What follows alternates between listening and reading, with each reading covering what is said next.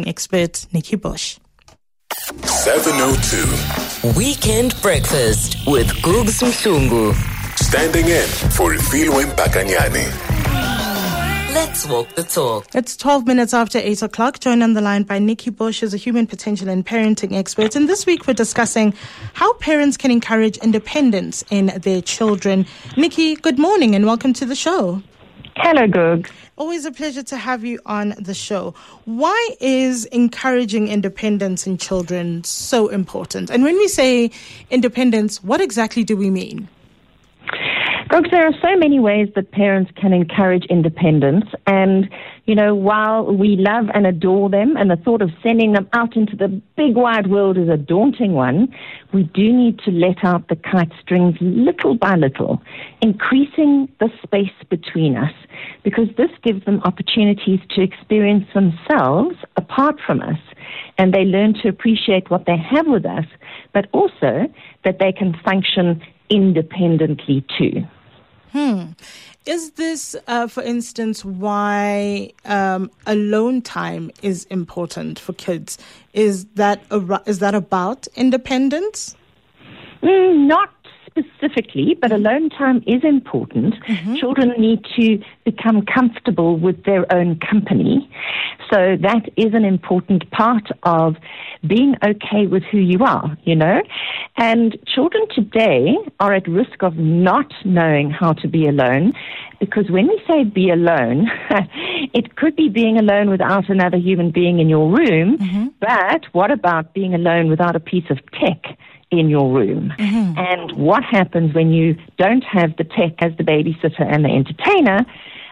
You know, can you actually conjure up fun by yourself?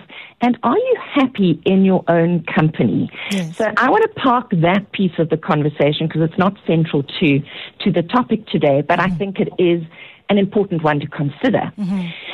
But what I mean by independence is a little bit like, you know, Khalil Gibran in his book, The Prophet, speaks about let there be spaces in your togetherness. And I think that often as parents, we don't understand what that means. So let's look at it really practically. How can we encourage children to use their independence, to experience their independence by building in a little bit of space in our togetherness? And here are the practical pieces.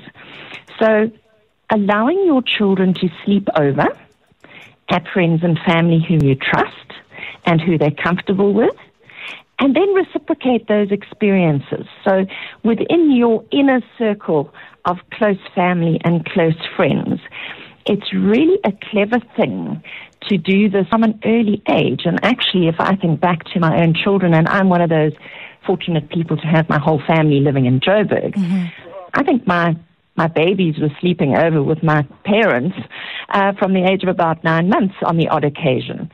So when children do spend time in other people's homes, you know, they get to realize that different homes are different, they operate differently, but they learn how to adjust, how to adapt, and how to be okay if you're not there, whether it's a few hours because it's a play date, or whether it's overnight because it's a sleepover. So these sorts of things are really important. And then we look at allowing children to participate in activities. And these days, you know, even in preschool, when children are at preschool all day because their parents have a full-time job, they participate in activities after school, and in primary school as well. For children to do activities when you're not always on the sidelines. Now, this is a very interesting concept, because on another day, you and I might be talking about the fact that it's important to show up for your child's school play and to be there on the sidelines of the soccer field or the cricket pitch or whatever, because your kids need to know that you're participating in their lives, that you're supporting them. But they also need to do some activities where you're not necessarily present, because there is a trap that children and parents can fall into, and that is that children always look to the sidelines to see if the parents saw what they did. So there's this constant need for acknowledgement and validation. And what we want is for kids to be fully immersed in activities for the activity's sake, not just to please you. So be careful of your children always needing to please you. Can they do activities where they please themselves? And you and I spoke quite recently about mixing and matching games and toys and construction toys and making a space where your kids can continue playing beyond the hour over a couple of days. That's also an opportunity for children to get into their own little world and just do things because it rewards them just by the doing. And Googs, there's another big one here, and this is for the parents of 5, 6, 7-year-olds. Please allow your child to walk to their classroom alone after the first few weeks or so in the school year. They can do it, and we need to let them go to do it for themselves. This is particularly in that sort of grade 1, grade 2, where your children really are starting to realize who they are without you. And once they know the ropes of how to walk from the car to the classroom, let them do it by themselves. It's important that they take ownership of the school space, because remember, from the time the school bell rings in the morning to the time it rings in the afternoon, you are not there to tell them what to do, to guide them in making the best choices for themselves. School is their place, and they need to own it.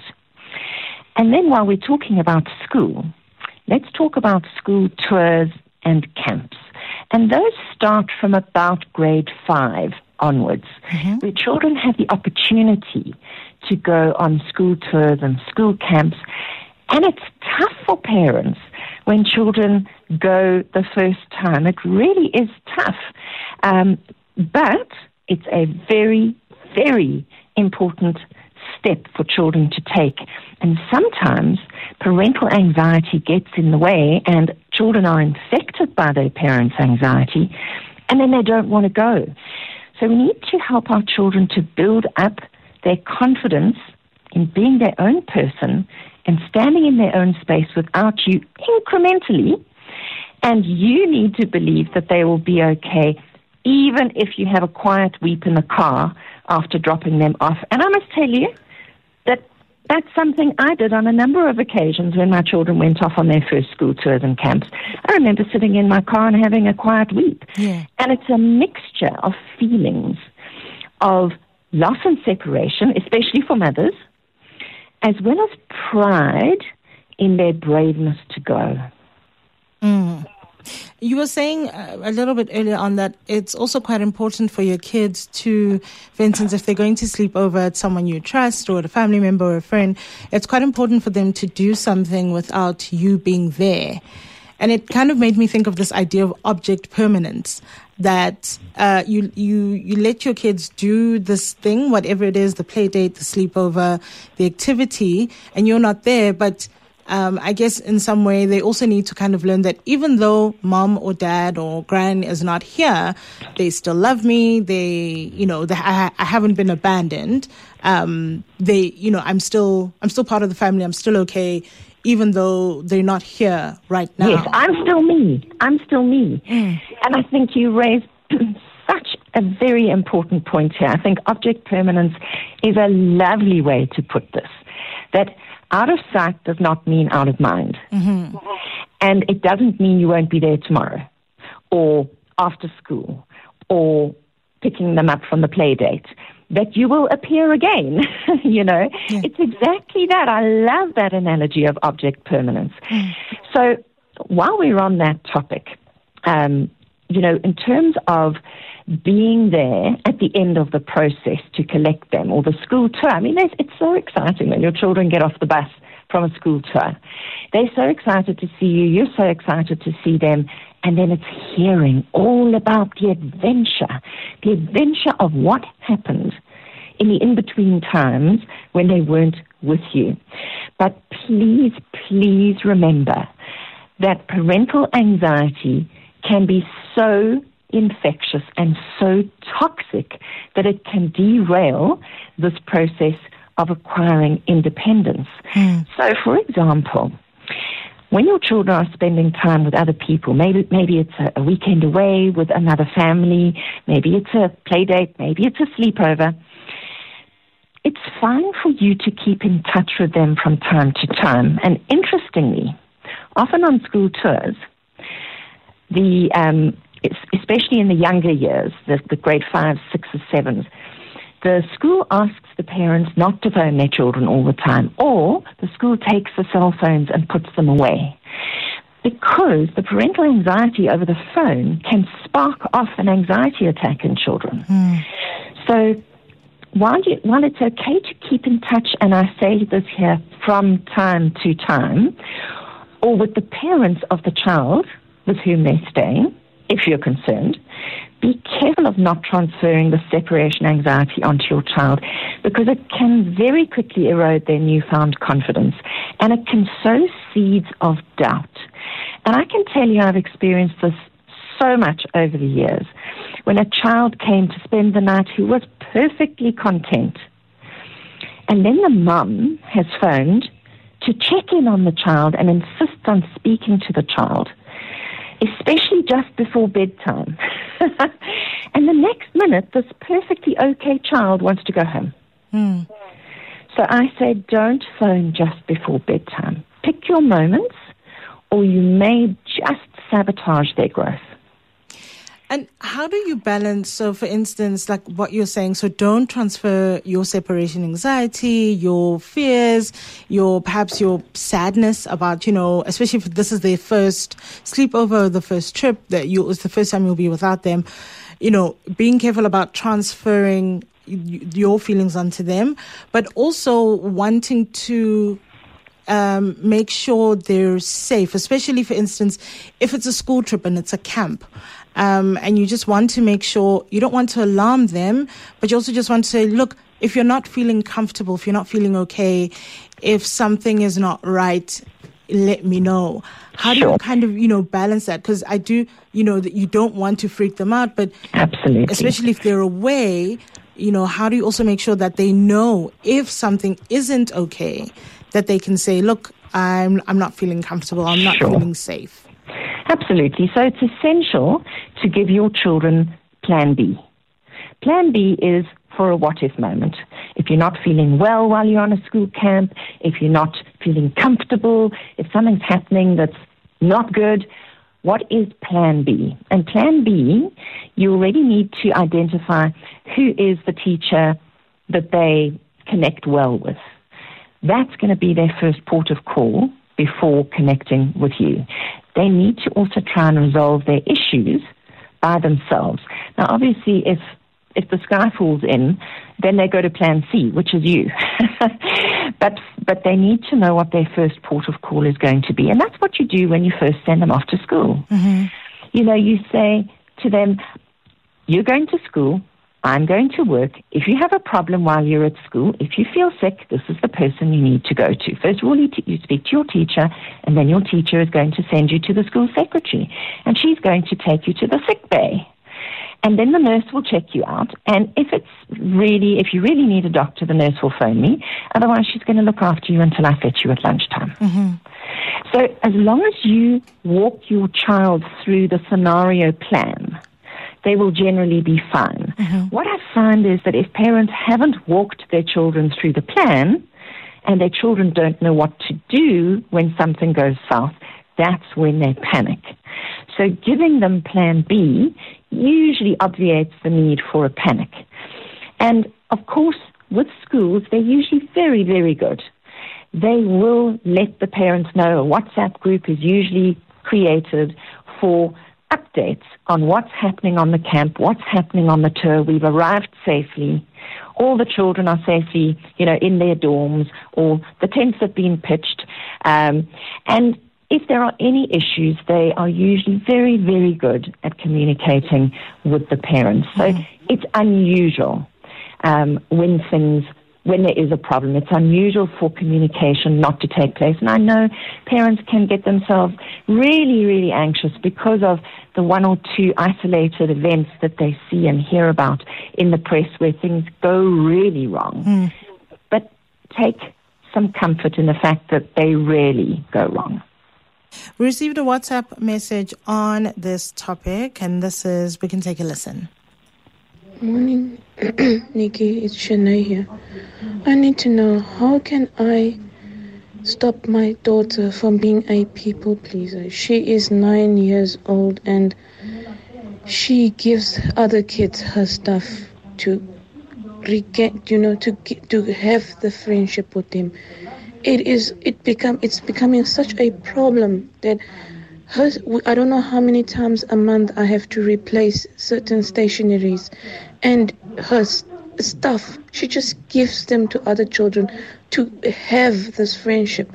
How do I stop my daughter from that? I've downloaded books and showed her videos of ways of not being. There's no need to be a people pleaser, but it's like it's falling on deaf ears. What can I do? Gosh, that's an interesting call. So she's really talking about her daughter's lack of assertiveness and feeling that she needs to buy friendship. And that is a tricky place to be. And I think that she really needs to have some boundaries here. And, she talks about her child gives away her stationery and then she has to keep buying more. So maybe the thing is that she is not going to buy any more. If her child gives it away, she's not going to buy any more. So there's a boundary there. And then the other thing is that she needs to ask her child, what do you think? What do you think? Maybe her child is looking for approval outside of her, and she needs to start asking her daughter what she thinks about certain things, and examining if her child is waiting for approval in the home as well. Does her daughter do this at home as well as outside of home, or is it only something she does at school? And I'd also want to chat to the child's teachers to see what they have to say about this and how her child is acting at school. And maybe it's just a way of acting out in order to get attention. So the question is, why is this child needing to constantly seek validation and attention? We also have a call from Peter in Pretoria on this issue of children and independence. Peter, good morning. Welcome to the show. Good morning, Gugu. Yes, Peter. And your guest there. Yeah, so my case is it's regarding the independence of my child. The issue is my child is going to high school next year and he's turning age 13. He's been attending school in the very same complex where he stays with the mom, because me and his mom, we stay separately. So I've been looking for a better school for him for next year.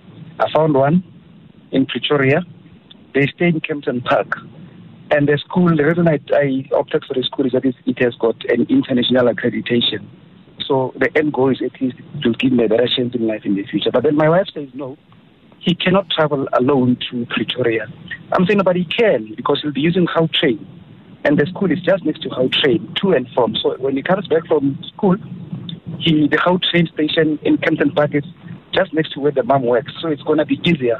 You let him ride on the Gautrain, he comes back, and you pick him up there. So he says, no, he's still young, he can't. But I'm saying, no, when is he going to be independent? Because now he's turning 30. He's been walking to school, same complex, all these years. We need to give him that exposure. And the end goal is if he succeeds in the school, then he's got a better chance in life to even go overseas for an international accreditation. So, yeah, we are at loggerheads, me and the mom, arguing about it. I don't know if am I pushing it, but he's 13 next year. He can travel, and Gauteng allows for the thing years to travel on their own. Yeah. What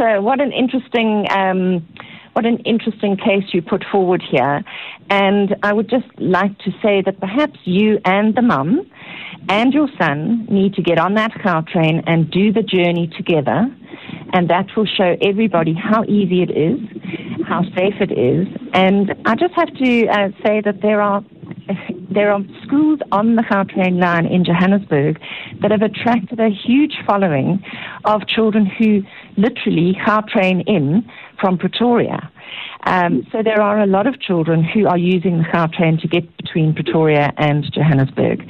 And I think that you have a point there. It is part of, him safely creating some independence, or you helping him to create some independence using the Gautrain.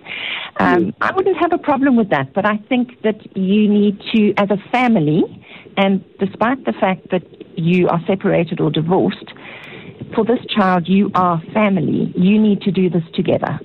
And it's probably just an unfounded fear from the mum who's maybe never used the Gautrain herself. And in her head, this is a big, bad enemy. And once she actually has an experience, she'll probably realize how quick and easy and safe and secure it is. No, thank you. Maybe we should do that. I think we should just ride together. Make a date, and have lunch on one side or the other, and have a family date. I really think this is important. Even divorced and separated families. What I'll do is I will suggest that one of these days we take a train together and go to the school and just, do the walkabout, do the open day, the walkabout. I promise you familiarity will dispel a lot of the fears that I hear are coming up. Thank you. Thank you very much for that call, Peter. And just to follow up, Nikki, Peter was saying, he is 13, so he's a teenager, so he's not a child anymore. Is 13 generally a good age to start allowing kids, for instance, to walk by themselves or take public transport or do more stuff like that without parents? So we let out the kite strings little by little, okay? And it needs to be age appropriate and risk appropriate. So it depends on where you live. There's so many factors here. How safe is your environment? Do you have a boy or a girl? There is so much here. Would you let your child Uber? I think this is another conversation that we should probably pick up next week. Nikki, always a pleasure chatting to you. And if parents want to ask questions or continue this conversation, where can they find you? They can come and join me on Facebook at Parenting Matters. It's a closed group. Just click on the button to join and we will give you access. Nikki, thank you very much for your time this morning. Always good chatting to you.